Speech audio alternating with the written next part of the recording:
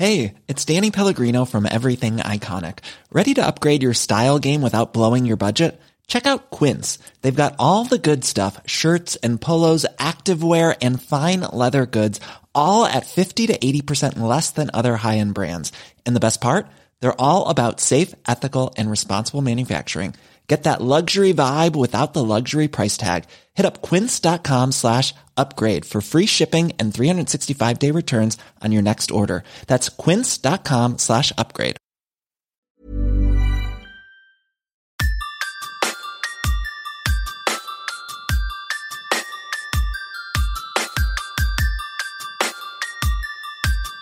This is Somewhere in the Skies with Ryan Sprague.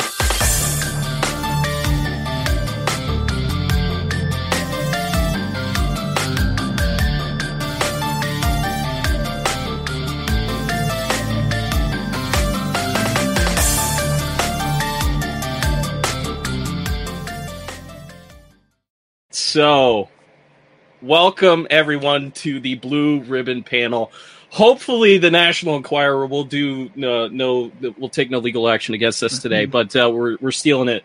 I am joined today by an illustrious group of podcasters, and this evening we will be presenting you all with some obscure UFO stories, and we'll be taking some of your questions too. Our first panelist is an author, UFO researcher. You've seen him on your TV screen recently, and he is the host of the Somewhere in the Skies podcast, Ryan Sprague. Ryan, how you doing, buddy? Hi, man. Good. I'm so happy to be talking to you again, man. Many people in my audience know you from UFO Happy Hour, so this is the ultimate UFO Happy Hour, in my opinion. So thanks for having me, man. Yeah, absolutely, man. Absolutely. Next up, he, too, is an author, UFO researcher. You may have seen him on various TV programs yourself, including, I know his personal favorite, Hangar One. Yay! He is also the host of Unknown, a UFO podcast. He is Jason McClellan. Jason, how you doing, buddy? I am fantastic, sir. I'm excited to be here, and Ryan is right. I mean, this is the ultimate happy hour, so cheers, guys. Absolutely. Here's my man. Next up, he is one of the founders of the Fourth Hand Media Network, also a Bon Jovi superfan, and one of the hosts of Hysteria 51, Brett Hand. You know, 90% of that isn't true, but I'm not going to say which part of it. But Rob, everyone, thank you guys for having me. I feel a little cheated. I'm drinking Diet Mountain Dew. I didn't get the memo, but I'll take it. So happy to be here. That's fine. I've got water this evening. So I think the memo said drink Clorox or something. Yeah. I told you it. I have a main line started. You just can't see it. It's right off camera. So. And the final panelist here, he holds a PhD in chemical engineering. He's the host of the Mad Scientist podcast and the eternal enemy of UFO Twitter. It's Chris Cogswell.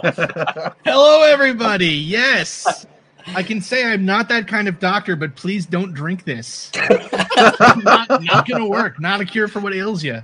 Yes, no, it is not a cure for what will ail you, but yes, welcome everyone. It is really great to have you here. And to everyone out there that's tuning in, we're going to share some great UFO stories with you.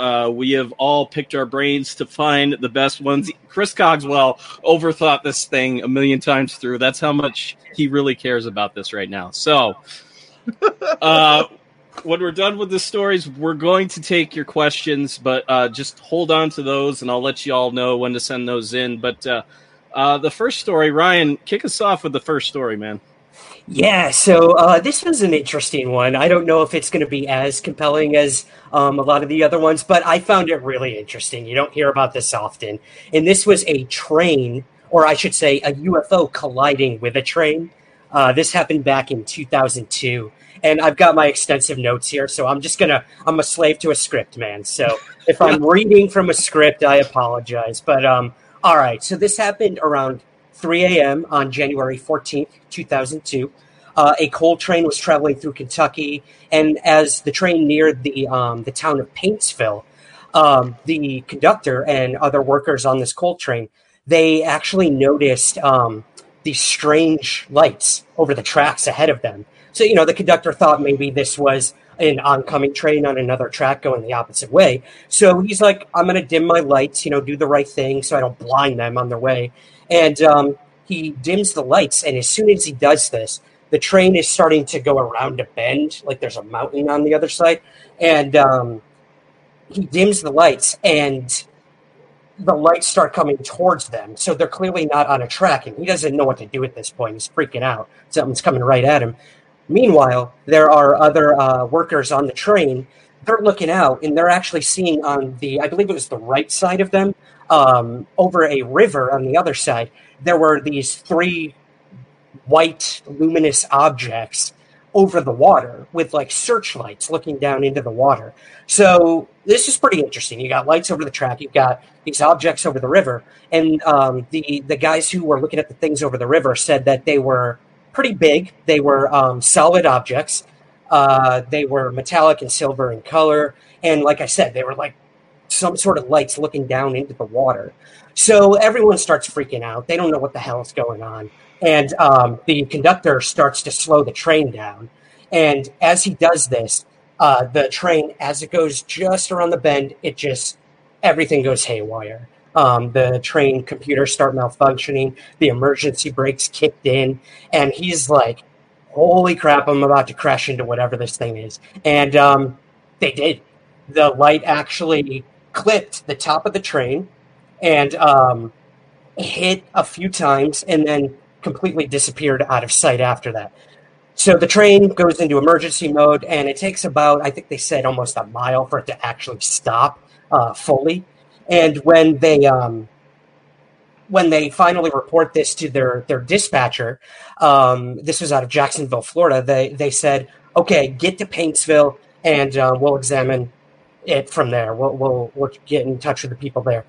So they finally get to Paintsville, and the conductor and all the workers get off, and they see that the first 2 cars of the train were completely demolished. There were dents and scrapes everywhere, charred and burnt marks, and another latched-on train behind the first 2 also was damaged pretty badly.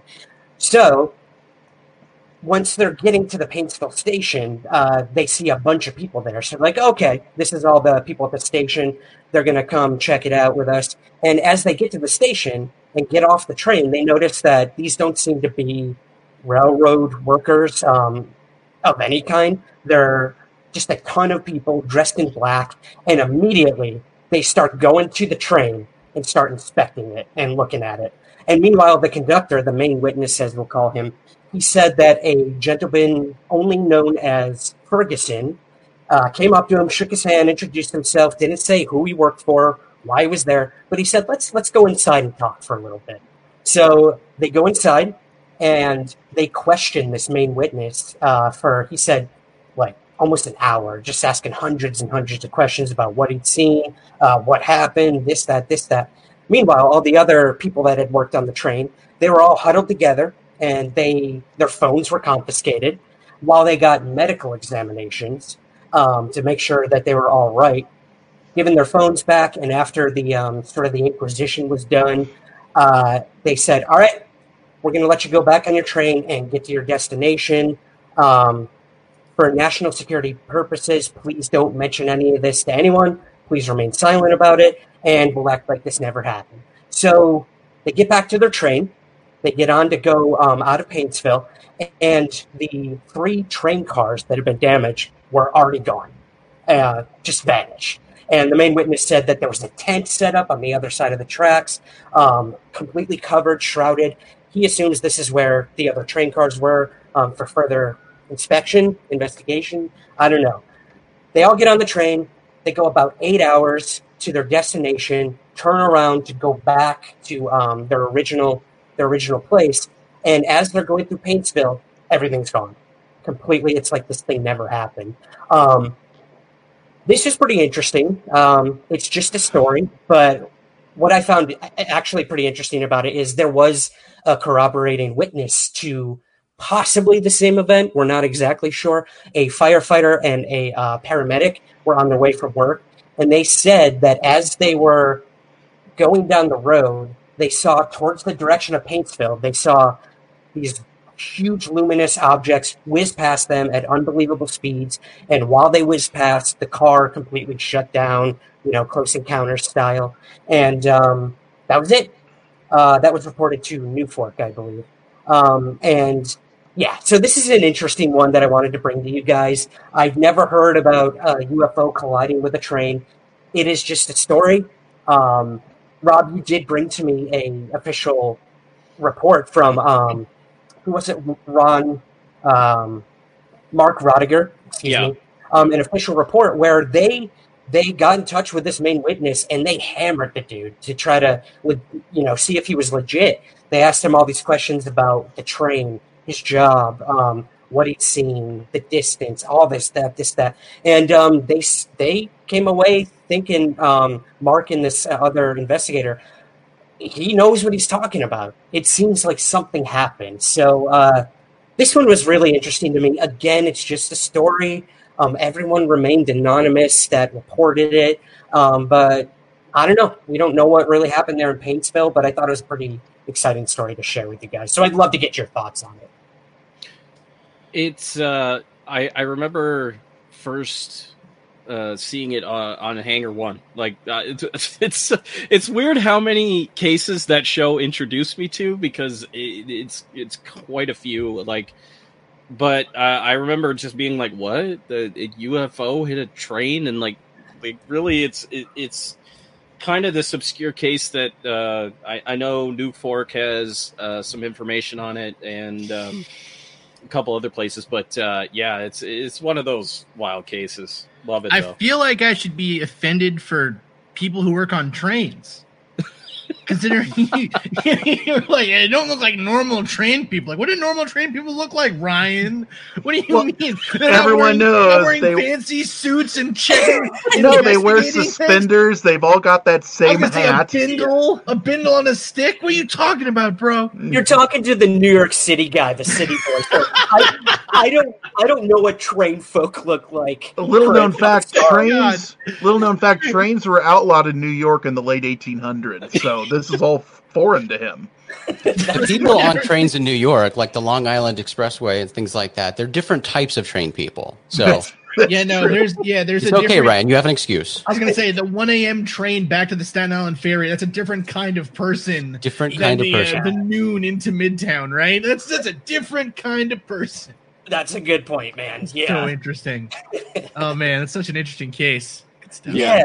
I know, Jason, you were on Hangar One. Did you have any knowledge about this case? I know when I brought it to you guys early on, you kind of laughed it off. So I'm wondering, what have you heard about this one, man, personally? I certainly didn't have anything to do with this case on Hangar One. I'm pretty sure it was covered in the second season, which I was not a part. Okay. I was just in the first season, so no knowledge of it from the show. But I will say from the description of this case, not to be a debunker, because certainly you have to take in all of the different elements of this case, witness testimony, things like that. But the response, certainly you could see it being the same for military recovering, a top secret experiment gone wrong. Their response would have been the same. They would have swooped in, removed all evidence of said experiment going wrong, and sent people on their way. So, just saying. Yeah, that's definitely a possibility. So, Jace, we're gonna move to your story now. So, go ahead and with your story that you got. All right. Well, the case I'm discussing today involves a strange incident that occurred way back on October 27th, 1954 in Florence, Italy. This one had 10,000 fans who were packed in a stadium that day for a football match. Now, of course, here we're talking about European football, or soccer as we call it here in the States. And just after halftime, the crowd fell silent as they saw this UFO appear over the stadium. Both fans and players stopped. Like, they stopped the game to look up at this weird object in the sky. And witnesses described being stunned by what they were seeing. One player even said that the UFO looked like an egg moving slowly through the sky. And if an egg moving through the sky isn't weird enough, he also said that glitter was coming down from the sky. Silver glitter. Sounds like a party. Other witnesses said they saw multiple cigar-shaped UFOs that were moving fast, but then stopped and just hovered in place. So we've got a mass UFO sighting here involving not just one, but multiple UFOs witnessed by thousands of people. That's cool. But let's get back to this glitter that was falling from the sky. This material is a strange sticky substance that has been reported in other UFO cases, and it's most often referred to as angel hair. Several media outlets ran stories on this incident, but I believe it was the BBC that reported that multiple witnesses collected samples of this goo, this angel hair, and gave it to the Institute of Chemical Analysis at the University of Florence. So spectrographic analysis there revealed that this material contained boron, silicon, calcium, and magnesium. So researchers knew the composition of the goo, but that's about it. They couldn't really determine what it was other than its composition. But when it comes to UFOs, there's always someone who knows the answers. And in this particular case, one person who loudly proclaimed he had all the answers was the notorious James McGaha. If you're not familiar with James McGaha, he's an astronomer and director of the Grasslands Observatory in Tucson, Arizona. He's also a retired Air Force pilot who held a top secret clearance and even worked at Area 51. But he's most known for being a hardcore UFO skeptic. His explanation for the 1954 mass UFO sighting, well, spiders. He didn't start with spiders. When he initially looked at the case, he thought that a fireball meteor breaking up in the atmosphere could explain what people saw. But then he said it became fairly apparent that the sighting was actually caused by young spiders spinning webs. What? Okay, so he explained that migrating spiders use webs as sails, and when these link together, you get a big glob that spiders ride on to move between locations. That's true, they do that. I just want to say that I love scientists, and I love when scientists evaluate UFO or other paranormal events. Now, that being said, McGaha is a noted skeptic who relishes the opportunity to explain away any and all UFO sightings, because to him, the UFO phenomenon is nothing but myth, magic, and superstition. He's said that from time to time, and that's what he lives by. But Robert Pinotti, he's the president of Italy's National UFO Center, disagreed with McGaha's spider theory, and one of the main reasons is the analysis done on the angel hair. The BBC pointed out that spider silk is a protein, an organic compound containing nitrogen, calcium, hydrogen, and oxygen, not the elements reportedly found in the samples by witnesses. Now, Philip Ball, who's a science writer and a fellow of the Royal Society of Chemistry, agreed that the spider theory sounded pretty flimsy. He explained that magnesium and calcium are fairly common elements in living bodies. Boron and silicon, not so much. But if these were the main elements that the white fluff contained, it doesn't sound like they come from spiders. So that was his analysis. And then there were the 10,000 witnesses who watched the UFOs moving very fast and then stopping in the sky to hover. So as with most decades-old UFO cases, it's unlikely that this mass UFO sighting will ever be definitively solved, no matter how hard people like James McGaha insist on ignoring witness testimony and scientific analysis. Weird case, guys. Weird case. Gotta love spiders and UFOs. Yeah, you definitely do. I think what's fascinating is that it ties into the 54 flap that was going on in France at the time. You had a lot of these sightings all over the place of people seeing like classic saucer-shaped UFOs, people occupants wearing like diving suits is what they said, over and over again. So, that was probably one of the more fascinating cases to come from that time. And I think really the cool thing is that Amy Michelle, who was one of the original investigators of that flap, was actually able to trace all of these sightings in basically straight lines. They could track them so easily from place to place to place to place, which was, really fascinating. And it's just a classic case. Love that case. Yeah, James, is that his name? Magaha? Yeah. I hate that dude. I'm sorry. I'm just going to say it. He doesn't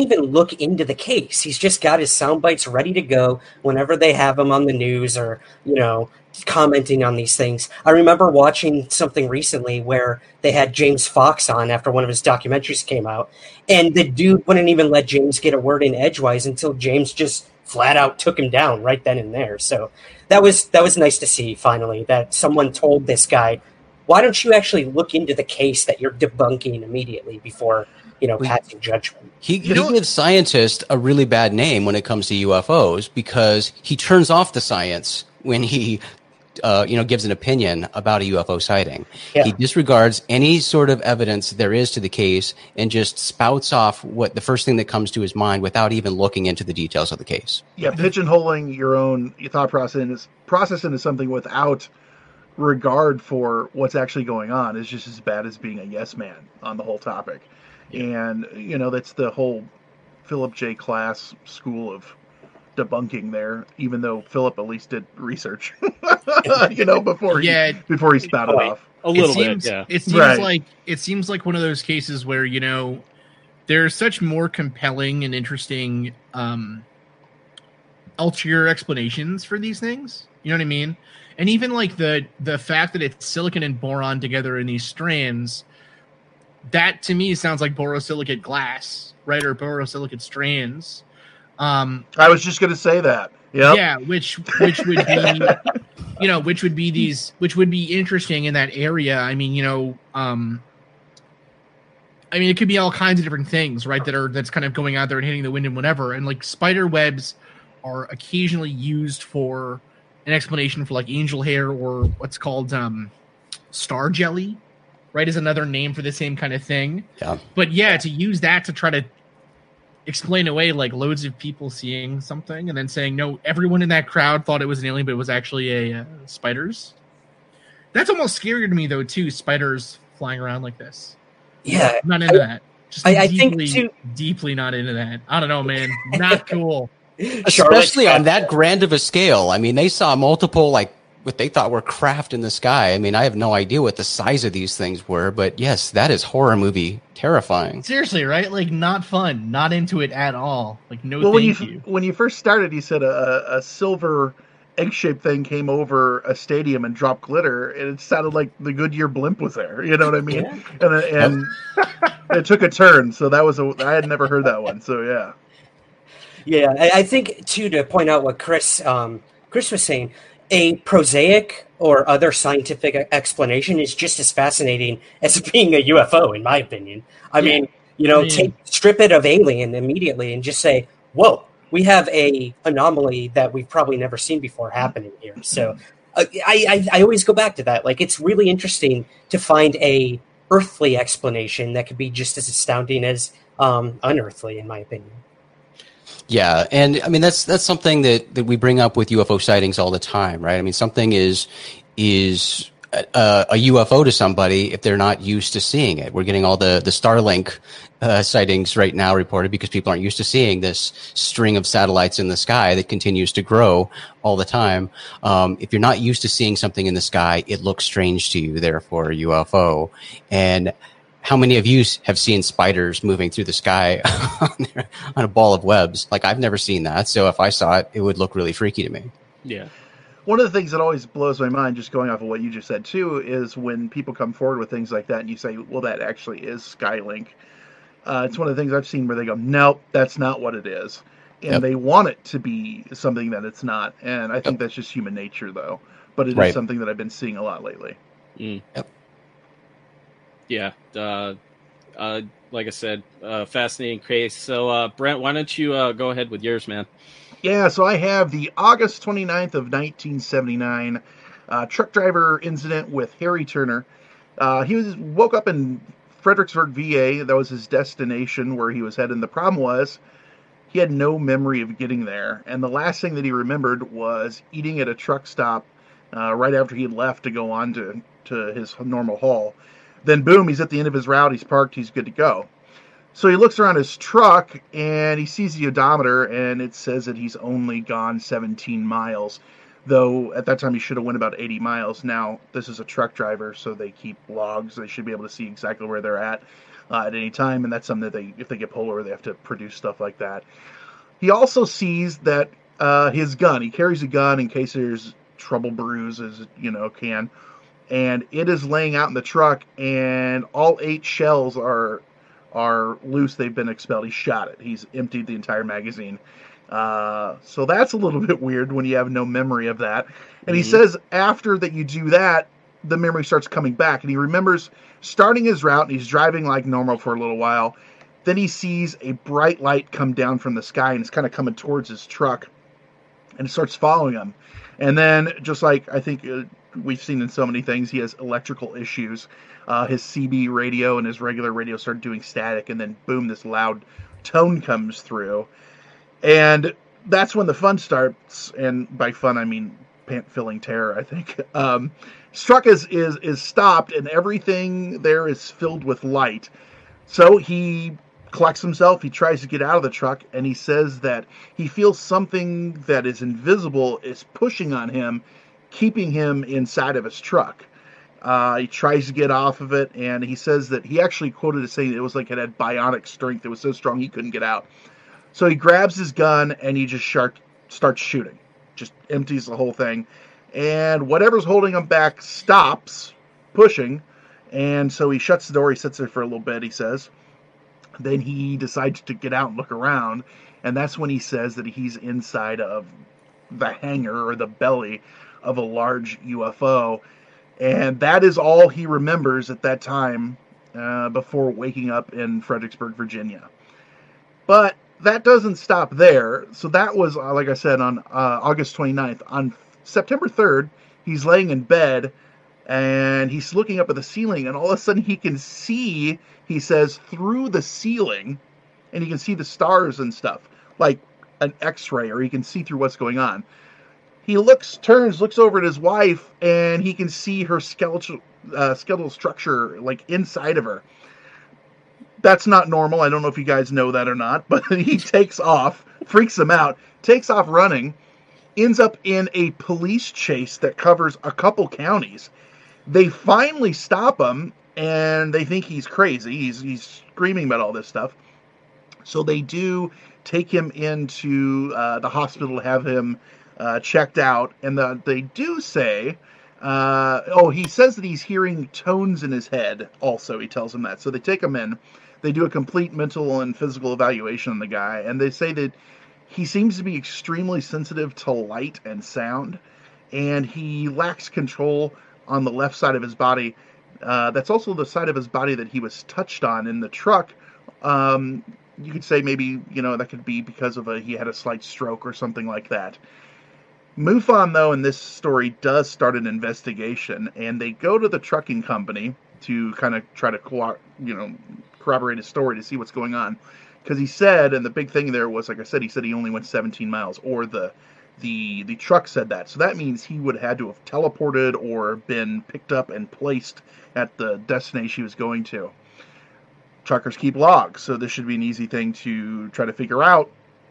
And the paperwork is completely missing. They have none of his paperwork. So they look into his past, as you do, and he told them that he was served in the Navy. He had pics of being in the Navy. He had the sort of stuff like a veteran would have. So they requested his service records, and they're all gone, a la like a Bob Lazar setup type story. Like his work records are gone, his military records are gone. Then he seems to, he has a mental break. He went crazy. All this stuff happens. And it ends up, that's kind of the end of the story because they couldn't verify anything. And, a lot of people have tossed around ideas of this aliens, interdimensional travel, future us coming forward and granting him some sort of, I don't know if you want to call it evolutionary thing where they can see through stuff. it's a weird story, and it did have some investigation parts to it that didn't really work out. If we're to believe that those things are actually missing. It's that's an interesting story. I've never heard that one before. David Flora in here with the stop too much sexiness in one stream. I appreciate that, David. I do.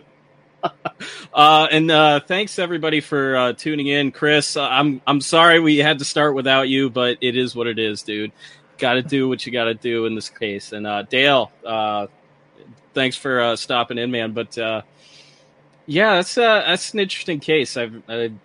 It parallels a lot of in some ways a lot of other cases that I've not be a bandwagon jumper too, but it was on Hangar 1, so I had to that is true. That is true. See a running theme here. Right. Jeez, you're never gonna live that down, bud. You are never gonna live that show down. Bro. Yeah. Hey, I love Hangar 1. This was an interesting story to me because I actually, when I was younger, I was 18 years old and I was in a wreck, and I had head trauma. Big surprise to you guys, I'm sure, but I lost like a day of my life, and as time has gone by, I filled in the stuff that's happened by remembering little tidbits, and I would ask, my parents or whoever I was with if that really happened, and they say yes. But sometimes you don't know if you're remembering things or if you're making them up, and I still don't. And I think that's an important thing to remember in situations like this. And I'm not saying that that's what happened here at all, or that he had any sort of trauma, but things like that do happen, and that's kind of an interesting reason why I was drawn into this specific case. Completely understandable, man. Completely understandable. I loved it, man. I loved it. I appreciate it, Brent. Thank you. You're welcome. I'm glad I could do that for you. I like the part with the skeleton. Yeah. Which is probably it's such a craze because baby, no. Right. Use a skeleton now. Oh my god. Like if you think about what that means, right? In terms of what this person's actually seeing. Because you don't see an X-ray, you're not, what I mean? It's not like you actually shoot like in Home Alone when Marv puts his hands on the washing machine. Yeah. And it's, you know what I mean? He's like, whatever, you can see his skeleton, right? Like that doesn't happen, obviously. I think we all know that. But the idea that this could, just thinking even physically what that would mean, maybe the skeleton is fluorescing for some reason, or the skin has become see-through, and he also said that he looked up through his ceiling. He could see through the ceiling and see the sky above him. Right. So it's just super interesting, just a very strange part of a story to add if you're going to make it up, Right. Very strange. So I don't really understand what the whole, I don't know. It's weird.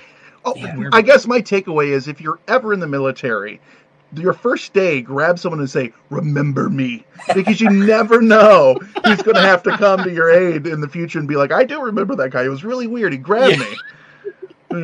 So it's a pro tip there. If anything, Bob Lazar's story has taught us you need to have those people in your life, that you can go to. Otherwise, it's not going to work out. It's just not going to work out, man. No, you're going to get in trouble. No. Get in trouble. I have no memory of you. no memory at all, and that scares me because I work in a nursing home, and it's people with dementia, and I can't even imagine, because we actually had to sit through a class at one point, and they went through the process of what it's like to forget things for some people, and they actually made us do this exercise where we wrote down some memories that we were fond of. And then they just came by and they're like, "Yank, you don't remember that anymore. You don't remember that anymore." Wow, so yeah. That is, it's a terrifying aspect of being a human, is just one day waking up and you don't remember a damn thing. No, thank you. No, thank you. So, Chris, how about you grace us with your story, man? Hey, I got a great story. Oh, man. All right. So my story is a really interesting one because, or at least I think it's interesting. We'll be the judge of that. Yeah, I was going to say, you guys will tell me whether or not it's interesting or not, right? This is the worst story I've ever heard. You guys can write mean comments in the chat. So anyways, so my story actually is one that's was really popular back in the day. And the reason I like to highlight it, and it's similar to other stories similar to this, like, so originally I was actually going to do the Nuremberg mass sighting, because that's another one of these sorts of cases that wasn't popular until suddenly it was, because someone put it out there, right? Like a big name put it out there. So the story that I'm talking about is what's known as the Great Kansas Cow Napping. So, okay, here is the quote here that was part of a, it kind of got all over the place back in like the late 1800s, like really like 1890s actually. So this was printed initially April 23, 1897. So, and then, yeah, there's the sweet photo here of it. Yeah. Kind of gilding the, yeah, we're telling the story immediately here. It is a hoax. Yes. All right? A famous hoax in ufology. Okay. So, this is from Alexander Hamilton, the guy's actual name, not like the president, or not the president, but the Secretary of the Treasury. The Treasury, whatever the hell he was. Yeah. I got a PhD, everybody. So, chemical engineering, though, it's not in American history. All right. So, quote. Last Monday night, about 10:30, we were awakened by a noise among the cattle. I arose thinking that perhaps my bulldog was performing pranks, but upon going to the door, saw to my utter astonishment that an airship was slowly descending upon my cow lot about 40 rods, which evidently is 600 feet from the house. Calling my tenant Gid Heslip, which awesome 1800s name Gid, and my son Wall, again, amazing name. His son's name is Wall. Mm-hmm. Yeah. His sister's name is Chair. We seized some axes and ran to the coral. Meanwhile, the ship had been gently descending until it was not more than 30 feet above the ground, and we came within 50 yards of it.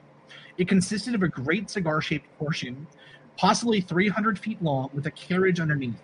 The carriage was made of glass or some other transparent substance, alternating with a narrow strip of some material.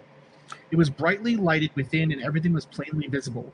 It was occupied by 6 of the strangest beings I ever saw. They were jabbering together, but we could not understand a word they said. Every part of the vessel, which was not transparent, was of a dark reddish color. We stood mute with wonder and fright. Then some noise attracted their attention, and they turned a light directly upon us. Immediately on catching sight of us, they turned on some unknown power, and a great turbine wheel, about 30 feet in diameter, which was revolving slowly below the craft, began to buzz, and the vessel rose lightly as a bird. When about 300 feet above us, it seemed to pause and hover directly above a 2-year-old heifer which was bawling and jumping, apparently fast in the fence. Going to her, we found some material fastened in a slip knot around her neck, and going up to the vessel from the heifer, tangled in the wire fence. We tried to get it off, but could not, so we cut the wire loose to see the ship, heifer, and all rise slowly, disappearing in the northwest. We went home, but I was so frightened I could not sleep. Rising early Tuesday, I started out on my horse, hoping to find some trace of my cow. This I failed to do, but coming back in the evening, found that Link Thomas, about 3 or 4 miles west of Leroy, had found the hide, legs, and head in his field that day. He, thinking that someone had butchered a stolen beast, had brought the hide to town for identification, but was greatly mystified at not being able to find any tracks in the soft ground. After identifying the hide in my brain, I went home. But every time I would drop to sleep, I would see the cursed thing, with its big lights and hideous people. I don't know whether they are devils or angels or what, but we all saw them, and my whole family saw the ship, and I don't want any more to do with them. That was then actually put into the newspapers with an affidavit that was sworn by around 12 different people who were like, so this is the list of these people, ready? E.V. Wharton, State Oil Inspector, M.E. Hunt, Sheriff, H.H. Winter, banker, E.K. Kellenberger, M.D., a pharmacist, an attorney, justice of the peace, 2 druggists, the register of deeds, the postmaster, and the deputy sheriff. Now, so this story came out and was a huge deal, right? It was part of what's known as the airship flap, which happened in the 1850s to the 1920s, essentially, in the United States, especially. And I love this story for a bunch of different reasons. One is the fact that this guy could imagine an airship that would float and have this big glass case and everything else, but he couldn't think of a way to get a cow up into it without just a rope. You know what I mean? He lacked that imagination to be oh, and then they used a rope and they got the cow and they drug it. They had it floating in the air with us. He couldn't think of that at all. But the other reason why this is so fascinating is it really hit the national newspapers. It got all over the place. And then it fell off, like the story kind of died down. It was forgotten a little bit until it was brought back up by Jacques Vallée, actually, who wrote about it. And then it was also part of a couple of, after he wrote about it in like the 60s, it became a huge, huge UFO story again. And so people started to, what's the word? It basically was almost like for cow mutilation, what Roswell became. Right, nowhere near as big as Roswell, but it was like a foundational case in UFO history and lore, right? Until they started looking into it. Here is the quote from the person who initially published the article. So initially it was published in the Gates Center Farmers Advocate. And so this is from Ed F. Hudson, who was the editor of that story. So, quote, "I had just bought and installed a little gasoline engine, the first, I believe, to come to Gates Center, using it to run my machinery, replacing the hand power on the old Country Campbell press and kicking the job presses. I invited many of my friends into the back shop to see the engine work. Hamilton, the original person, Alexander Hamilton, was one of them. He exclaimed, 'Now they can fly.' And there the airship story we made up took birth." This guy, Hamilton, was part of a little-known Midwestern tradition called a Liars Club. Mm-hmm. These groups existed in the United States in the 1850s all the way to like the 1950s, and actually they still do exist today. There's a famous one in Wisconsin still that's operational. I don't know if you've heard of another one that's pretty... in Chicago, right? Facebook, we call it. There's also, there's like a bar in Chicago called the Liars Club, I guess. No. Brent. Okay, yeah. That was good. All right, now I look like a butthole. Thanks. I look like a fool. So these Liars Clubs, though, what they would do, it would be a bunch of rich guys that would get together, and they would see how far they could get a tall tale to travel through their town. And this is one of those tall tales, right? That seemed to travel around. And if that wasn't enough of a, kind of proof that this was a falsified hoax story, one of Alexander Hamilton's relations from back in the day, like I think it was like his secretary or someone that worked for him or whatever, she remembered her mom talking all about how they used to make up these crazy stories, on how one of them even ended up in the French newspapers. Right, about a cow that had been cow-napped out of this field in Kansas, or out of, this area that they lived in. So it's such an interesting story, and it's one too that shows that story just fell off the UFO folklore, map. Right after it was proven that this was like a hoax, it fell off. But if you still read up about it, like on UFO blogs and things, people are still trying to like prove that it's true. Yeah, which is crazy. Yeah, like, isn't that the case with every UFO case? It is. But it's such an interesting, thing that it's such an interesting thing to me that these people then come out and they're like, yeah, we made it up. And even Hamilton, evidently, like at the time, was a really well known. He'd make up these tall tales constantly, right? Mm-hmm. But it was just because of his fancy title and his affidavit that was sworn to by everyone else. Right. Affidavit. Yeah. It was only from this thing that people were like, "Oh man, this guy's gonna be telling the truth," but nah. Yeah. It always blows my. Go ahead. Sorry. Yeah, just wanted to say William Pullen has a great point here, bringing up the Aurora, Texas crash, because that seemed to be a case that was really strong for a number of years until I think it was the New York. Maybe like Time Magazine or something like that interviewed some of the like family members and some of the original witnesses and said, no, it was complete bunk. It was a situation in which, the town wasn't doing good. So we're going to, kind of drum up some tourism here by saying that a fake UFO crashed on Judge Proctor's property and all that stuff. Same kind of thing. And it kind of goes to show, like, considering the 1896 and 1897, it's kind of like the first flap. There's a lot of similar things that have gone forward in the flaps of the modern age in which people hoax things. It's great. It's fantastic. I think one of my favorite hoaxes is the Woodworth saucer hoax of 1947, in which these kids, this was shortly after Kenneth Arnold had his sighting and the whole UFO boom really kicked off. They ended up making like a fake UFO out of materials, and they basically put it in this woman's yard, and she was like the town gossip, so word spread fast. I believe the military was there within like a few hours, and like these kids got in trouble for doing this. So great, gotta love it. But yeah, man, with every flap, there's bound to be hoaxing. So. You know, that actually reminds me, I don't know why I thought this would be so funny, but it was really funny at the time, I swear. When I was a kid, me and my friend Richie were walking home from the train station, walking home from high school, and someone was throwing away a mailbox. And we thought it'd be really funny to take the mailbox and just put it on some random person's like stoop, right? Like on their, on their entryway, I guess, like into their house. And so we did that, and then they found out it was us, and so we were sitting on my stoop, just like hanging out and being stupid.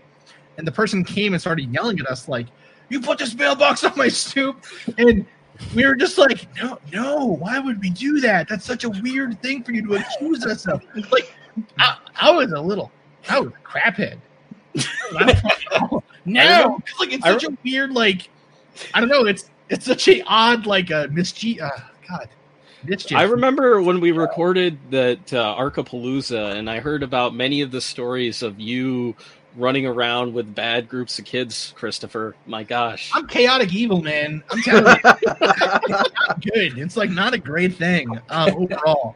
Marie is like the anchor that keeps me linked to reality at this point, I think. Christopher Cogswell putting his D&D alignment right out into the world. Boom. Life is full of awesome what-ifs, and some not so much, like unexpected medical costs. That's why United Healthcare provides Health Protector Guard fixed indemnity insurance plans to supplement your primary plan and help manage out-of-pocket costs. Learn more at uh1.com. Hey there, it's Michelle Norris. I'm host of a podcast called Your Mama's Kitchen. When I travel, I'm usually looking for a way to find a taste of home when I'm not at home. And one of the things I love to do when I am at home is entertain. And Airbnb allows me to do that. When I was in California recently, I rented a house that had a great kitchen. And when we were sitting around the table, we were all thinking, we're in someone else's house. Someone could be in all of our homes as well. If you have a home, but you're not always at home, you have an Airbnb. Your home might be worth more than you think.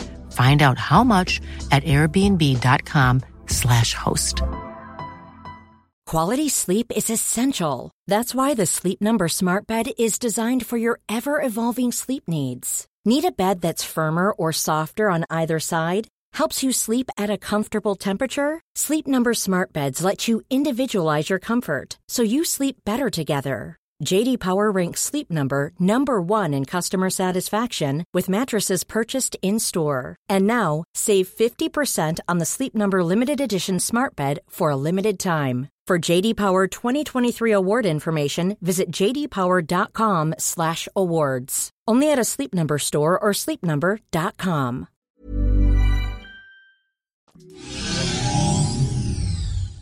It always cracks me up or surprises me, I think, in these stories, what ones fall by the wayside and what ones refuse to, because people just latch onto them.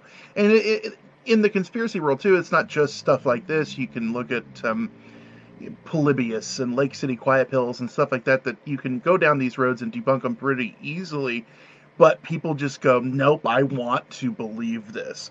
Does it hurt people to do that? No.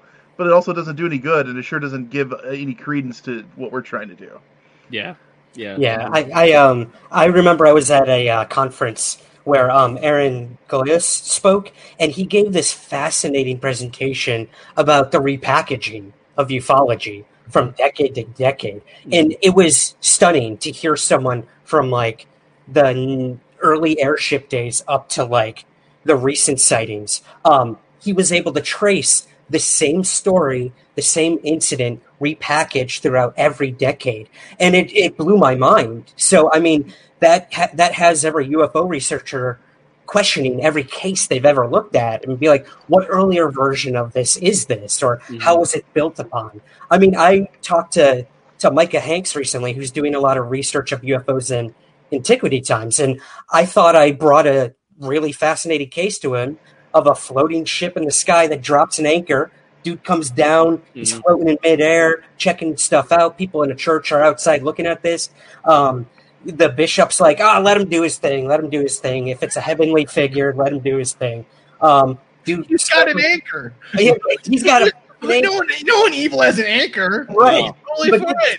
Get this, Chris. The anchor, as the guy climbs back up into the airship, the anchor falls down, to the land. And this church claims that they have the anchor to this day. So I thought this was really interesting. But then as soon as Micah heard it, I saw him grinning, and he told me 4 other stories of that anchor story. Old anchor story, as it were. So, yeah, this idea of repackaging is fascinating. I think it's, something that we have to be really careful of, I think. Creepypasta is not a new thing, it turns out. It's actually really interesting, right? One of the most well-documented versions of this is with witchcraft stories, or the shift from a purely demonic worldview in like religious, like not really theology, but like in philosophy of, say, like science, I guess, but pre-science, when science was still demons and angels and stuff, whatever. There was this idea of something could be supernatural, but then also preternatural. And so, Brent's dead. Brent has disappeared. Where'd you go, Brent? I don't know what happened to Brent. You offended him. I really offended him. He was like, witches are real. They're real. Not having any part in a witch conversation. Right. It's like if I brought up a Ouija board, you'd be like, no.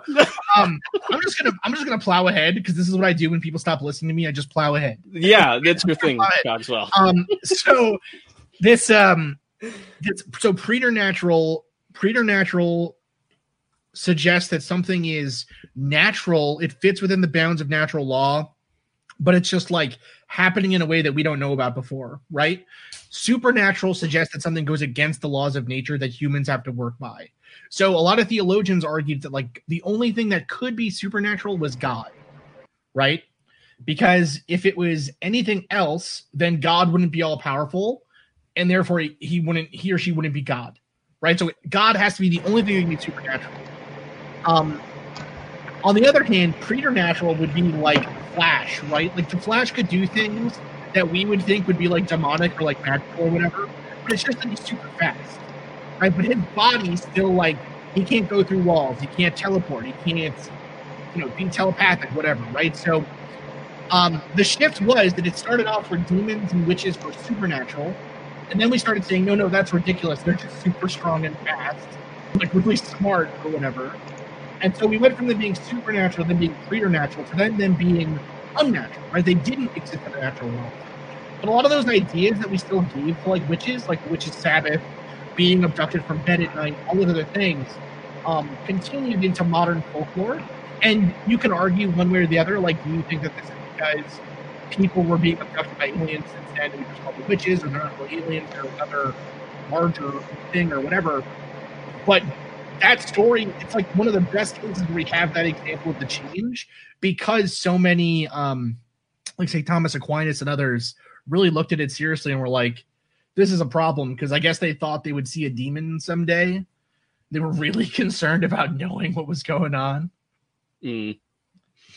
Yeah, it reminds me of the stuff that like Diana Pasulka and Leslie Kean were looking at with the Pentagon program and the DIA. Like they had a group in there, a splinter group almost, looking at this from a religious angle. And like that was the only way they were looking at it, which ultimately affects all the research moving forward if you're putting this demonic angle on the whole thing. So I thought that's fascinating that, Chris, this is even going on with the freaking ATIP program. It's crazy. Don't get me started on ATIP, bro. Sorry.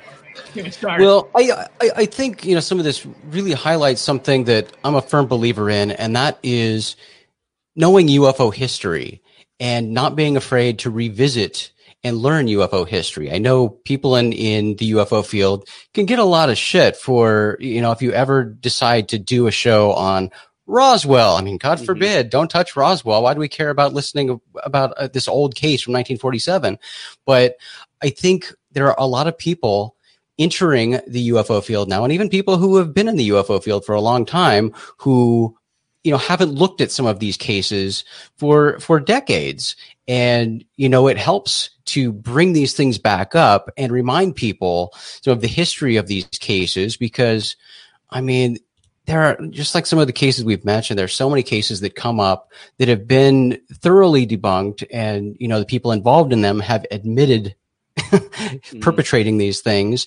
Yet there are so many people who come to us now and say, "Oh, well, what about this case? I think this is a compelling case."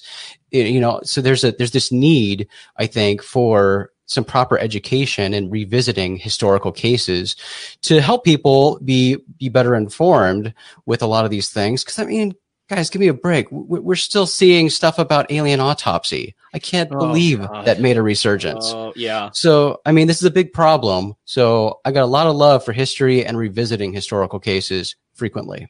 Yeah, I agree. And I think like one of the cases that has been a great example of that lately is the Aztec crash, because it's come back into the kind of the forefront in a certain way. And it was a case that was dismissed. I mean, Frank Scully, God love him, but nobody was buying his stuff back in the day. But, you've got these two researchers that go back in and, look at this case and say, well, maybe there is something there. So, yeah, I agree. Like, I think one of the joys about having a UFO podcast and going back and looking at these cases, like diving into the old issues of like Flying Saucer Review, seeing how these stories evolved is so eye-opening in many ways. And with my story, that's it's kind of that way for me. So I'll kick into my story now.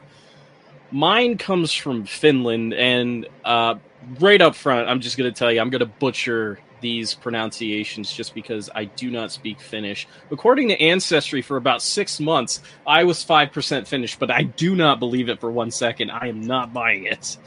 But in the late 60s and early 70s in Finland, there were a lot of there was a civilian UFO groups that were looking into UFO activity of that time, and there was kind of an escalation in cases. And this is probably one of the most well-known cases, but it was still kind of a little more obscure to me at the time. But this case involves two men, Arno Heinonen and Esko Vilho, who were cross-country skiing in the village of Imjarvi, is how it looks like it's not pronounced, but spelled Imjarvi. Some village. Yeah, it's a very small village.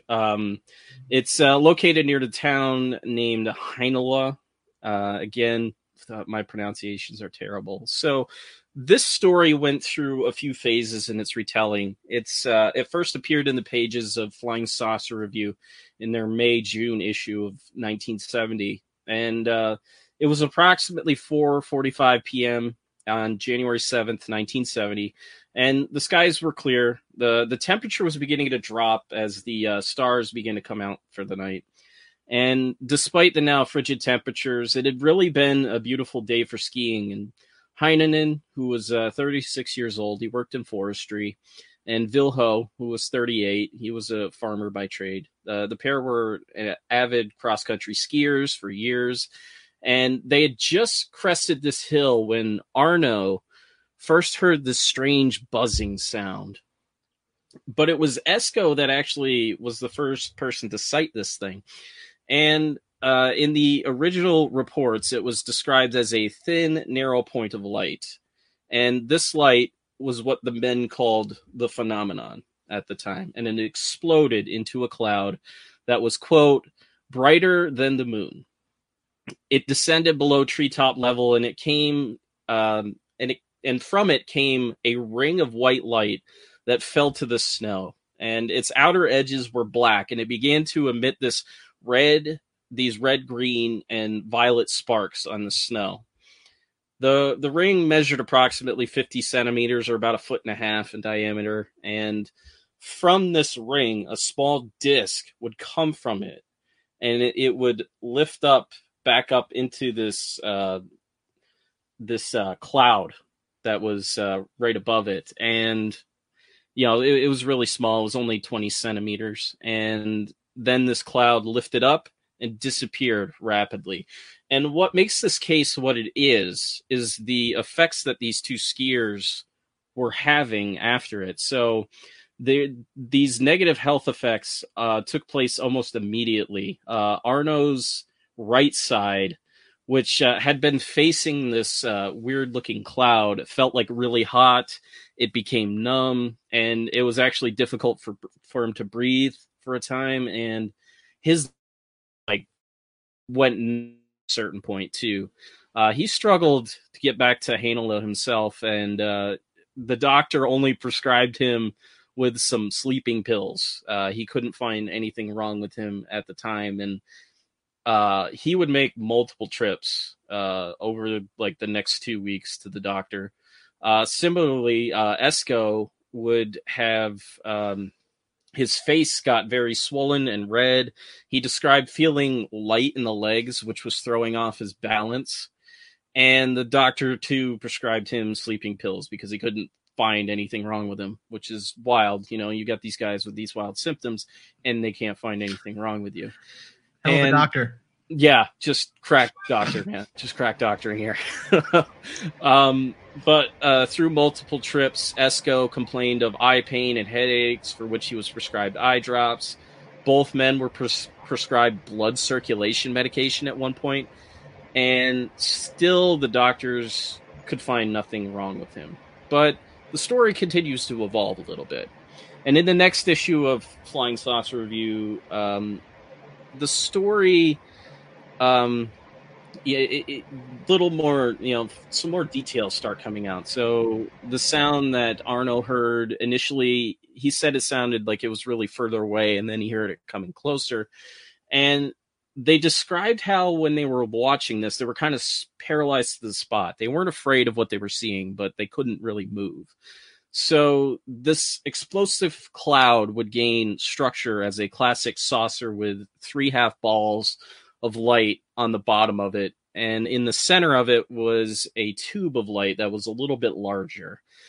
And from this strange self-luminous ring of light, it would emit this ring, and with these black edges on it. But the saucer itself, it's kind of in a way like a George Adamski kind of description, but its features are kind of smoother going up and everything. They're rounded.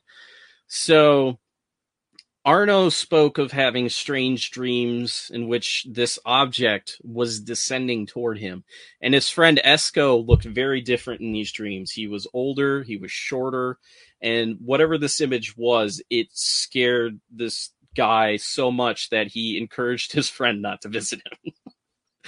So this clearly, is having this great effect on these guys. Their health still hadn't improved. Esko's hands and face would still become red, and he'd just continued to suffer from headaches. Arno described feeling like there was hot water sloshing around in his stomach, which would cause him to vomit a few times a day. And both of their memories were kind of failing them. But still, doctors could not find anything wrong with these guys for whatever reason. Still crack doctoring here. Great doctoring. So there's reports from Falkenberg, Sweden, concerning a craft that people had seen that was of a similar shape. These balls on the bottom of them of light and stuff like that. But it was finally in September that the full story would emerge. And word of the men's story had started to get out, and journalists came a-knocking. In fact, there was one that showed up at these guys' doors and basically said, "You tell us your full story. You're not telling us the full story." So these two guys, they blamed memory loss incurred during the incident for why they couldn't remember what was happening to them. But in the aftermath of the sighting, these details would emerge. The object had approached from the north. These two men had stopped briefly for a rest. In the chill of this early evening air, a strange buzzing noise. That was the first thing. And it drew closer and closer. And Arno, yeah, he was the first to notice it. And then Esko was the first to notice the actual object itself. It was a powerful light that hovered high above these skiers, and it was shrouded in this really strange cloud. But from the bottom of it, they could see these balls of light on around the perimeter in this light tube. It was kind of separated by 3 hemispheres.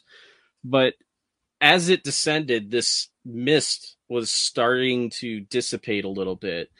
And when it came down, it was hovering just like 13 feet off the ground, 4 meters or so. And Arno claimed that it was so close he could have touched it with his ski pole.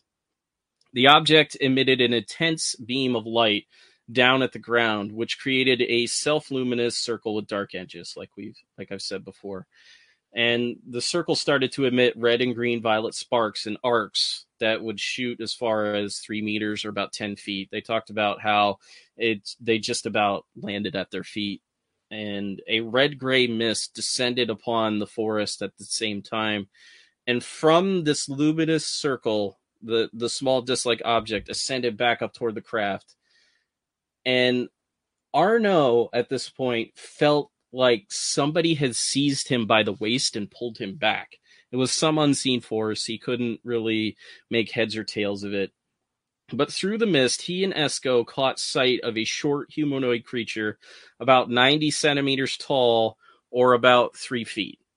Its features were very thin. Its nose was a really odd shape. It was hook-shaped. Think of like Squidward if it was like angled instead of just like falling down. But its skin was very pale, but very little of it was exposed because the creature wore a covering that was green in color, and its feet were covered in a darker green fabric. And what's interesting and fun about this creature is it wore a conical hat. It kind of gave it a Rankin Bass, Rudolph the Red-Nosed Reindeer elf appearance, which is great. I love this visual, and I'll share this with you guys right now. Let me get the appropriate links up here, but this is great right here. So, Rob, what year did you say this was? 1970. So this first image is of Arno and Esko, and they're basically at the site where this happened. They're, Arno's pointing up to how high this thing was at the time. But the cool thing is in this issue, they have this incident like playing out. So I'll bring this down. So at first you have this UFO. It comes down, it drops this ring here. And, from it, you can see that this disc starts flying back up. And if you follow it, the disc goes back up into the craft, and there is the short, tiny humanoid figure right there. And what's interesting is it's holding a box, a black box, which is kind of a motif that is explored again and again through many accounts and stuff like that. I know, like, black boxes was something that their box-like things were talked about on Skinwalker Ranch and stuff like that. But I'll show you guys a little closer up version of the face of this thing, because it's another fun drawing here. But yeah, there you go. There's its hooked nose. It's very kind of elf-like, which is kind of funny, But it looks like the dude from Doug. The bad guy with an elf hat on. What's his name? What's that guy's name with the green skin? Yeah. Roger. Roger. There we go. You know what? Stories like this, that story reminds me of the Utsuro Bune, Yeah. Which is this, for people that don't know in the chat or watching or whatever, it's a famous piece of Japanese folklore where a woman, like a ship washes ashore, and they get there and they see that there's a woman inside who can't speak Japanese, but she's holding like a shining box that people that she says you can't touch, you can't see, whatever. Right. A really interesting story. But yeah, like it is a very similar motif and a very interesting one. Yeah. So this creature turned slightly and aimed the box that it was holding. It's holding this black box. It's got kind of a lens, as you can see there. It's he aims it at Arno, and this pulsating light came out of it and just like shone directly at him. The sparks were still flying as this thing is like shooting this guy with whatever weird ass camera that he's got. And both of these guys ended up like in the beam of light itself. And the red mist started to get thicker at this point, and both of the guys lost sight of this creature, but both men claimed to have a good view of it for approximately 15 seconds. And, that's just freaky. You got some weird ass elf coming down here. Like he's, you're about to sit on Santa's lap. He's taking pictures. I'm not down with that, at all. But then this light beam rose up from the snow and it re-entered the ship, and the mist completely parted. Like, someone was throwing open some curtains, and there was a flash in the sky and the craft was gone. It had just completely disappeared. The physiological effects, though, would just remain for months. It was hard for both men to work in the weeks following the encounter.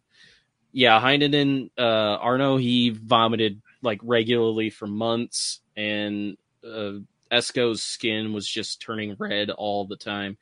And in fact, these guys would lead a party, including the journalists that told them to come forward, and tell the true story. He would have them, come forward and bring them to the spot. And of the guys that were there, I think the majority of them, their skin started to turn red and it was irritated. So, there is some skeptical views of this case. I don't really think they hold water. Maybe they were exposed to, like, I don't know. In this case, I'm not exactly sure what they would have been exposed to, but it's one of those cases where that is a hell of a hoax if it makes the guy puke continuously for, yeah, you know what I mean? Like, whoa, like what was he hoaxed with? You got to commit to that. Yeah, seriously, that's no joke, right? I mean, outside of some like intense sort of like anxiety issue that's underlying or something, what makes I don't know. How can I cover my bulimia? I mean, seriously, yeah, like right, like, yeah, it's all UFO. Yeah, way to lose some weight. Yeah, just say you don't like. I don't know. It's such a weird, so strange. Rob, I was wondering if I could bring up. You just did an episode about the Falcon Lake incident, and dude, this is like strikingly similar in terms of physiological effects. I mean, Stan Mikulek had like, the radiation burns. He was vomiting, I believe, for months. And the same thing where these doctors like didn't do anything for him. They gave him like some pain meds and were like, get out of here, man. I find this case eerily similar to that one. It's really interesting. Yeah, there are a lot of similarities to it, and I'm not going to get into it on this live stream. I might do an additional episode or something, but these guys claim to have further contact with like alien beings after this, so the story kind of goes off the rails. But the interesting thing is that there were additional sightings in the area at or near the time of this incident, but in a village 15 kilometers or 9 miles from the encounter, a woman named Elna Sitari witnessed a strange light on the day the two skiers had their encounter. And in the village of Paso, is like 10 kilometers away, about 6 miles, an unnamed man witnessed a strange light in the sky around 4:45 that evening, the same time the encounter took place. So, these folks are witnessing stuff not too far away. And later that evening, a 16-year-old boy named Maddie, who was from Imjarvi, witnessed a strange light not far from where the encounter took place itself. He was on his way home from a friend's house when the forest just lit up all around him. He witnessed a bright light above the trees moving about, and it disappeared not long after he caught sight of it, heading to the south. So for this live stream, that is the Imjarvi humanoid sightings. It's you can see a lot of parallels in cases where people have had negative health effects after coming into contact with a craft of some kind like that. I think of the Cash Landerm incident because there's a lot of similarities there.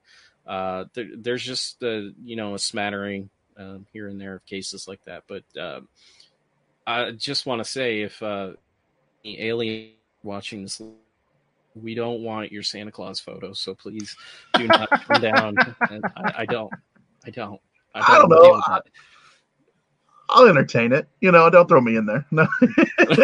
Brent is looking for more. He wants the negative health effects. Don't immediately put Brent in that category of not wanting Santa photos. You might want them. You might absolutely want them. He might actually want the photos. That's fine. Maybe you could play Alien Santa, Brent. That would be cool. Yeah, maybe. We were just talking to some pilots for an upcoming episode on ours, and that's funny. That was the term they used to use that they no longer use. Is if you saw something, you'd say, "We spotted Santa Claus," and now it's kind of gone by the wayside. But yeah, nice. I got the height to be your elf, Brent. So we got it. Right. Apparently Ryan fits in pockets. I never knew this until today.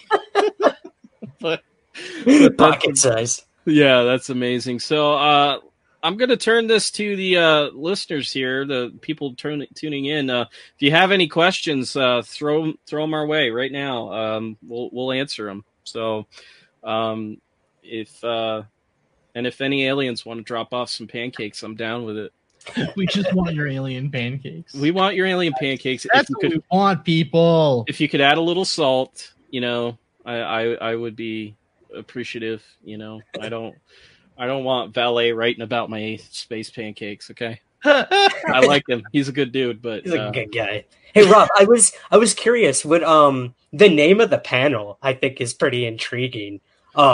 Would you mind describing that for us? The blue ribbon? Yeah. The blue ribbon panel. I had a couple of people asking me what that meant, yeah. So back in the 70s, the National Enquirer had a panel of UFO experts that they assembled, and they would hand out a prize for someone who would come forth with proof of, the UFO, an authentic UFO incident, or, contact with an alien and stuff like that. Famous winners of the Blue Ribbon Prize include Ronnie Johnson of the Delphos Ring incident and Travis Walton. He won $5,000 for his story, and it's been used as a tool to debunk a very famous UFO sighting. So I thought it would be appropriate if we called ourselves the Blue Ribbon Panel.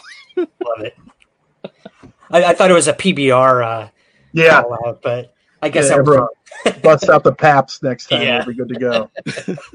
So William Pullen asks, why are charlatans, hoaxers, and frauds embraced by the UFO community? Honestly, I got a great answer for that. Yeah, wait. So honestly, I don't know how I got part of this, but I got added in the thing about Skinwalker Ranch, and so I'll tell you why. Because, and I'll give you, you can read the thread, whatever. I'll tell you why. The reason that they are embraced in the UFO community is because a lot of the time, what people in the UFO community want is not proof. They want belief. They want to be told, just believe everything I say, follow me, share the videos, listen to the stuff, do what I tell you to do. And people love that stuff. That's true. And it's like Jason was saying earlier, we need to look at these things or they're doomed to repeat themselves. And if you guys have been looking at the things that are going on now, we see the same people that are known disinformation agents are now poking their heads back up and being embraced by people again that we should have seen through or not be doing this 25, 30 years ago. And the fact that that is being something that we're having to go through again and be like, why are you doing this? And getting pushback blows my mind. So Jason, I think that was an incredibly important point and a reason why we look at cases, because no matter what, it's someone's first time a lot of times when you're doing it. And if not, things like that get, we doomed to repeat itself, as the old saying goes. Yeah, and Chris is absolutely right. There are always people. I mean, that's really primarily what this field is. It's based on belief. You have to make determinations for yourself who you find credible and who you don't, and what information you're going, or what evidence, or what tidbits you're going to consider evidence and add that to your pile as you're evaluating these cases on an individual basis. But like Chris said, many people are looking for answers. And you're going to find somebody who is spouting the answers that you want to hear, and people will gravitate toward that camp. And then cults spring up. And that's really what you have around a lot of these people, because people gravitate toward the person saying the thing they want to hear that supports their pre-existing beliefs. And they're going to follow that person no matter what everybody else and the evidence say about this person. They're hearing what they want to hear. Now subtract the UFO out of that and put in politics, religion, anything, family life, anything. It's the same. It's people gravitate toward what they want to hear, what supports their beliefs in anything. Absolutely. And that's why I think it's so important too that we have things like this, or at least we have shows like what, not to toot all of our own collective horns, right? But telling these stories and investigating them and seeing, that's how any field of knowledge is built, right? When you start to study a science, you're not just given a Bunsen burner and some chemicals and you're told well, get it all yourself, right? You learn what people did before you and you build off of that initial study. You build off that initial storyline. And so by not allowing that to happen, or by never having a standard set of, well, this is probably what happened with these cases that came 50 years ago.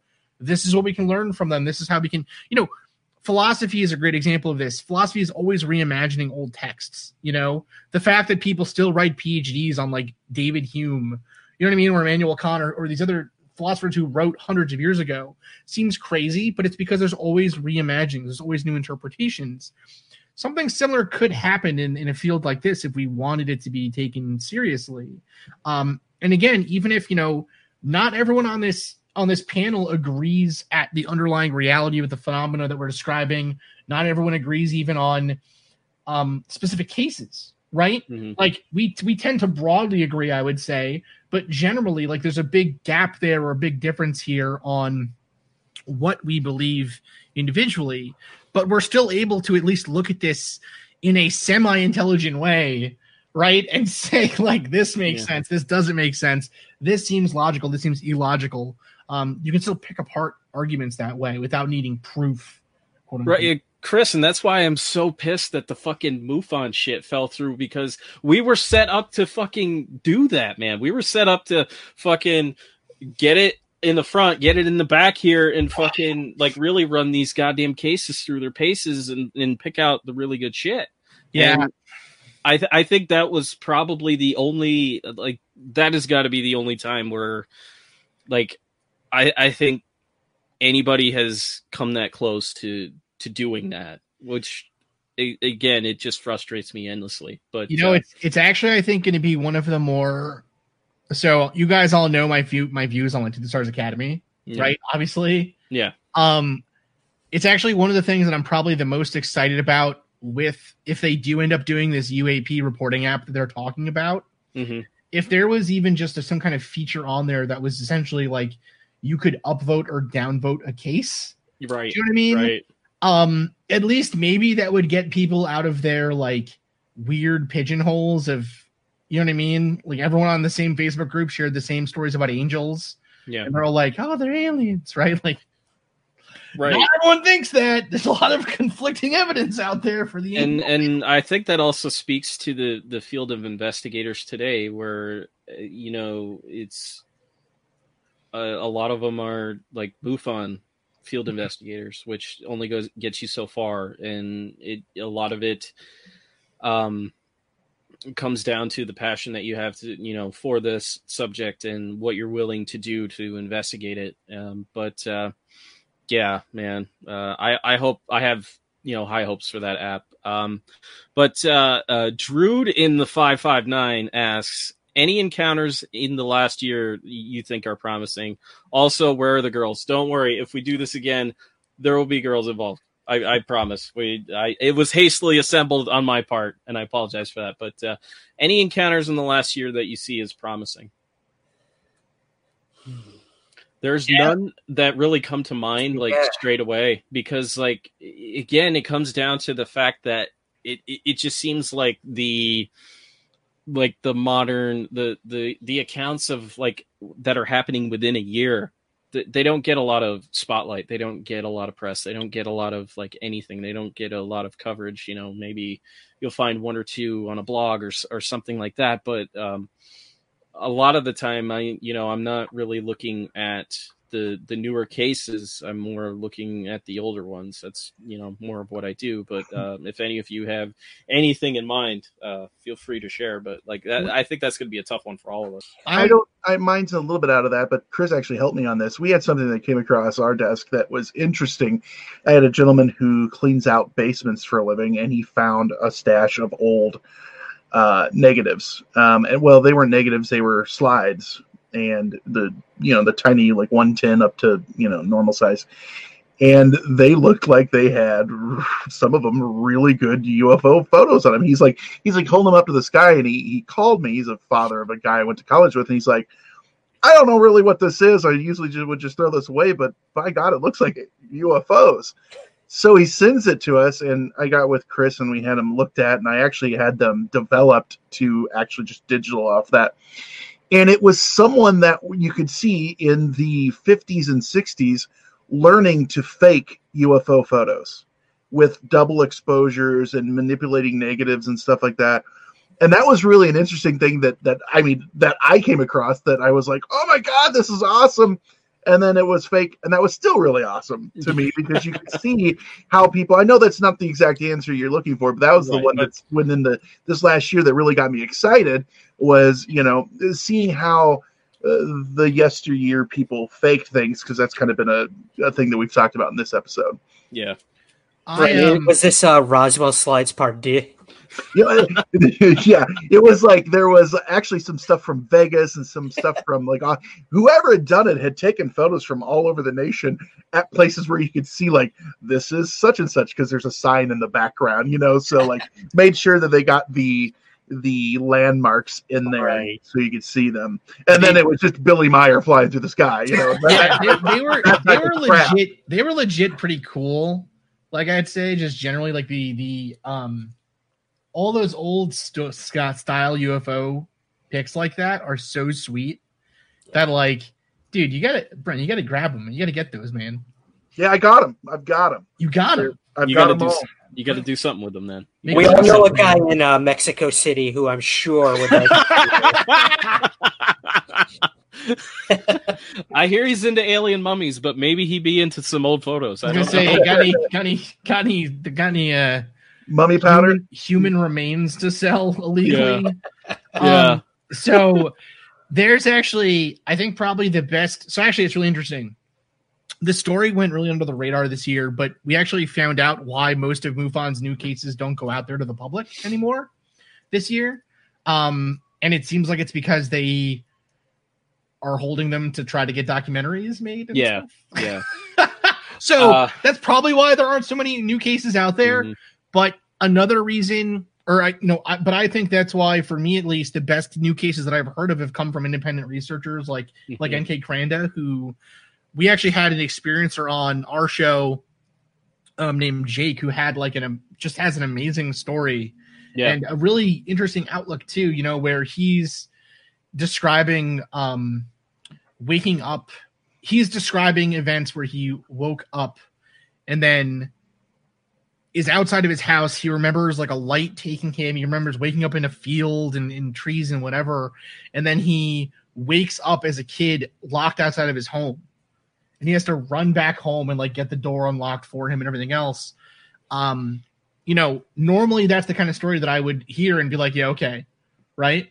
But talking to this person and then kind of vetting his background a little bit, and I don't know, man. Maybe it's just because I had that personal experience with this person and talked to them one-on-one.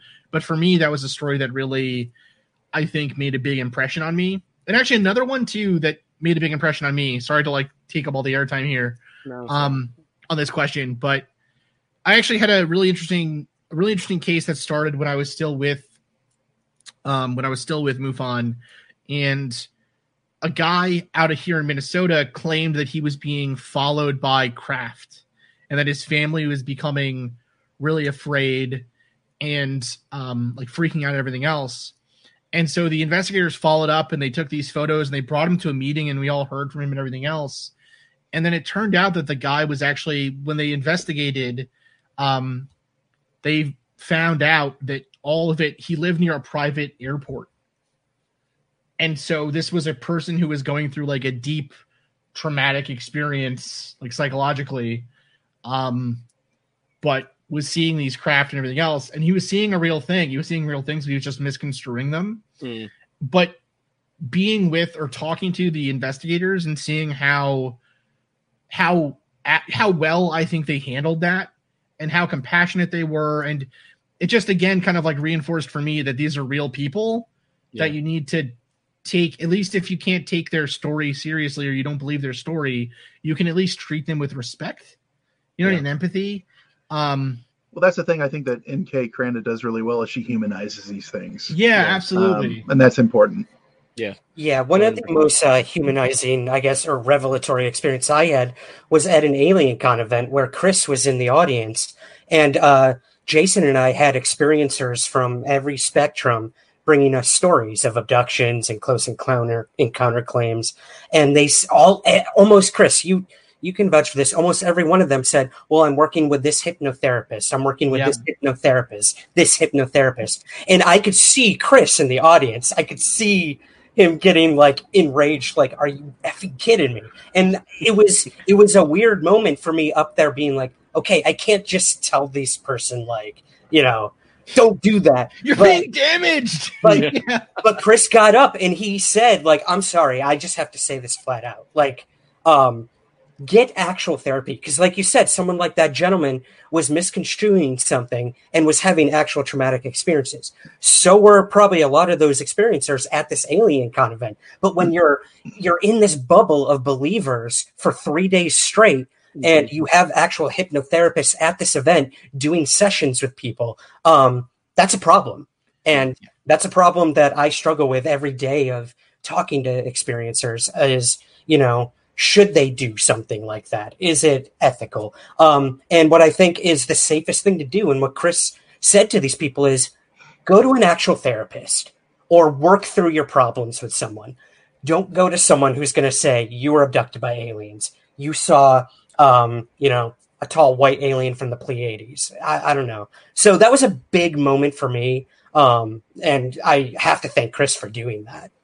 Thank you, man. Well, it's just, you know what it is it feels like if you, like Kierkegaard, there's a philosopher of a theologian, philosopher, whatever, Soren Kierkegaard, who was a Christian philosopher, but also an existentialist, or like, he's like considered one of the earlier existentialists, but never gave himself that name or anything, but whatever. But he has this like methodology of analyzing his religious beliefs by like dashing them against the hardest rocks he can find and seeing if he still believes after all of that. Right. And so he has this book called, it's called Fear and Trembling. I think it's a really long quote at the beginning, but it's a really great piece of philosophy. And it talks about the binding of Isaac and how what must have that been like for Isaac and for Abraham to be asked by God to like give up your only son and then to do it, to like try to do it and then have God come down and be like, LOL, just kidding. Oh my God, you were going to do it? That's crazy. What are you doing? Bro, I would never ask you to do that, bro. I'm the good guy of the story. Right. But like sarcasm. Right, yeah, /S, bro. So, in my mind, the same thing is true here about these beliefs. If you should try all other options first to be like, rule out all the possibilities. And if the possible is gone, all you're left with is Are the you impossible. saying to use the scientific method? Maybe I am. Maybe I am. Minds are being blown here. One of the coolest things about being on the internal review board and like going through those cases was seeing how they were kind of investigated in real time. And one of the investigators that I really enjoyed his work is a guy named Eric Hartwig. He's a MUFON state director out of Massachusetts. He did impeccable work. He actually recorded phone calls with the witnesses, which I listened to many times. And one case that was fascinating to me is this case of this graphic artist who was going home, and he ended up seeing this black triangle. But what was cool on it is it had like a stabilizer on it, and I'll share the image with you guys here in a second, because I'm like blown away by this, because it's like I've never heard of a black triangle with like a stabilizer on it. So I remember when you saw that, you like sent the picture all giddy on Facebook Messenger. I love this. I love this picture, but yeah, there it is. It's got a tail fin on it, which is really cool. And like I listened to the audio of the interview that Eric Hartwig did with the guy, and he's like, I saw it, my wife saw it, a friend of mine saw it, and I'm sure many people that were on the highway saw it that night. And I think one of the underlying problems with these kind of mass sightings in this general time period is that unless they report it, you don't know who witnessed it, who else witnessed it, which is a definite problem. But like this case, and there were a few others that we did, I really loved the hell out of. But so moving on to another question, my lead researcher Rory asks, excluding anyone on the panel, whose work within the UFO field do you find the most insightful? No one. Our silence says it all, I guess. I really like William Pullen. Yeah, he's commenting in here. I love William Pullen. Great guy. Because our buddy is watching, I'll say I love him too.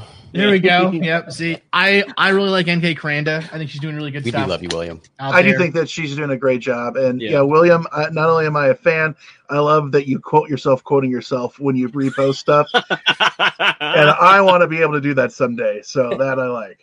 Yeah. I'll throw a couple names out there. I think Frank Kimbler is the geoscientist doing amazing work on the Roswell incident. Still out there digging, looking for shit, which is awesome, and finding stuff. And look, if you're looking for scientific method, that's all this guy does. So, and there's other MUFON field investigators. That's the other thing. Individual MUFON field investigators is one thing. MUFON as an organization is another. There are some incredible field investigators in every state. Absolutely. Like Mr. Shane Hurd in Arizona. Just want to give a shout out to Shane Hurd, who's one of our Rogue Planeteers over at Rogue Planet. Yep. Earl Grey who is the assistant state director of Arizona, by the way. Yep. Earl's a great guy.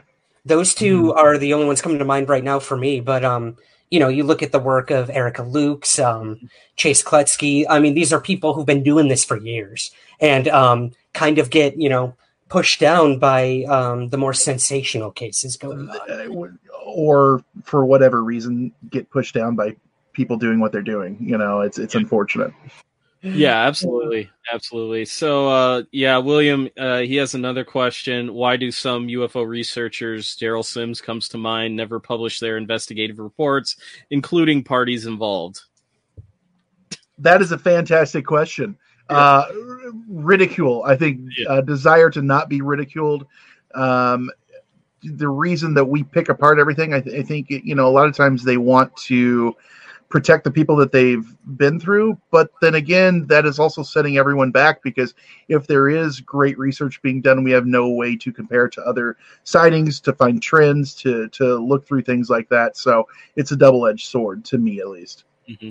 I think rainy day fund is another phrase that comes to mind too. I think a lot of researchers hold these cases so close to the chest, and they're just waiting for when they can, put it out there and how they can benefit from that, which is kind of sad when you think about it. If they haven't come out with something in a long time, I'll bring this out right now. So I think that's another struggle in the field is transparency and sharing information. Whenever I find something, I always go to Jason and Rob first to be like, have you heard about this before? Should I steer clear, or is this something I should pursue? I think, things like this, doing panels and just like sharing information, I think is really important. And I feel like a lot of the, I don't ever want to put down the old guard because we've learned everything from them and are trying to build upon them, but they're more reticent to keep those cases in. So, that's kind of my 2 cents on it. I think the case is different for everybody, right? Everybody's an individual. They do different things for different reasons. And I know Daryl. Daryl's a sweetheart of a man. I love the guy. But, William makes a good point. And his reasons for not publishing his work, I don't know what they are. So not speaking about him specifically, but others I can see is in this field, you have a lot of, I guess I'll call them professional people, and then some not so professional people who, have just picked up this topic and they're doing it, and they do what they do the way they know how to do it. And they might not be in it for publicity, but even if they are, they might not think about publishing a paper or doing things a certain way. They're just doing what they do with their investigations in their own style, then going around to different conventions and things and showing off what they've discovered and or talking on TV shows and, the various routes. So people do things different ways. I don't pretend to know the motives behind those, but I think the obvious with some people is that they know if they were to publish and try to get peer review, they would get ripped to shreds. Yeah, absolutely. And I think like when it comes to like the preeminent investigators and some of the cases that they have worked on, and I think one that immediately comes to mind is Linda Napolitano's case. Like that case kind of, I think, ruined the credibility of Bud Hopkins for a lot of people just because of the way that he presented his information and the way that, no, there's 22 witnesses. We don't know who the hell they are. They contacted you anonymously through letter and all this stuff. And there's like some weird love triangle that's happening here. And like, I've been blasted for my critical opinions of Bud Hopkins. I think he was a fantastic researcher. Don't get me wrong, but I think he went down a line of thinking that kind of like, I don't know, soiled it in a way. But motives are, everybody's got a different motive in this case, and we can't also like leave out the fact that sometimes money has to do with it. So I'm all about the money. Yeah, absolutely. Like speaking of, you guys are not getting paid for this, just so you know. I am. I'm getting interference here. My connection is breaking up. We'll see you later. Bye. But like different motivations, I definitely think play a part in this. Desdemona said, "Put this panel on a shirt," and I think we should. We should definitely put this panel on a shirt. But just make it the Mortal Kombat choose your fighter screen. Yeah, absolutely. I think here. Yeah, I had to. But I think this is where we're gonna wrap it for this first edition of the Blue Ribbon panel. So thank you all for coming on. This was super fun to do. It was a lot of fun. Thanks for having us. Yeah, Rob. Thanks, man. So good. Absolutely. Folks, and don't forget to look up. Support your local ufologist. Yeah, support your local ufology. Keep looking up. You never know what you'll find in our strange skies, and you never know what you'll find on your computer screen when 5 guys get together and just talk about UFOs. In Gray we trust.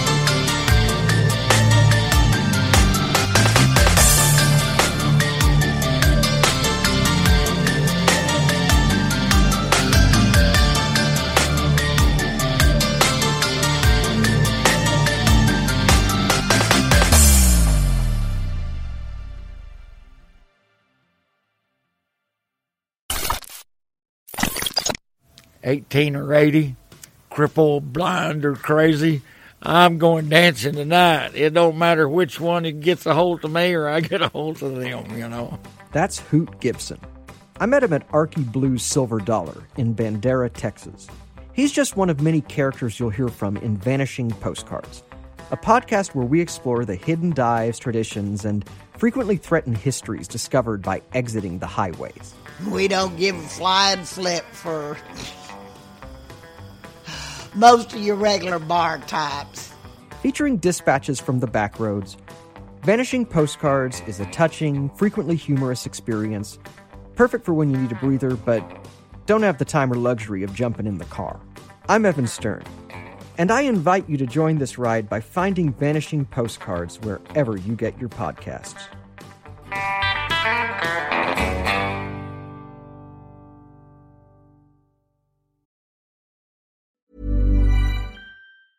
Even when we're on a budget, we still deserve nice things. Quince is a place to scoop up stunning high-end goods for 50 to 80% less than similar brands. They have buttery soft cashmere sweaters starting at $50, luxurious Italian leather bags, and so much more. Plus, Quince only works with factories that use safe, ethical, and responsible manufacturing. Get the high-end goods you'll love without the high price tag with Quince. Go to quince.com/style for free shipping and 365-day returns. Planning for your next trip? Elevate your travel style with Quince. Quince has all the jet-setting essentials you'll want for your next getaway, like European linen, premium luggage options, buttery soft Italian leather bags, and so much more. And is all priced at 50 to 80% less than similar brands. Plus, Quince only works with factories that use safe and ethical manufacturing practices. Pack your bags with high-quality essentials you'll be wearing for vacations to come with Quince. Go to quince.com/pack for free shipping and 365-day returns.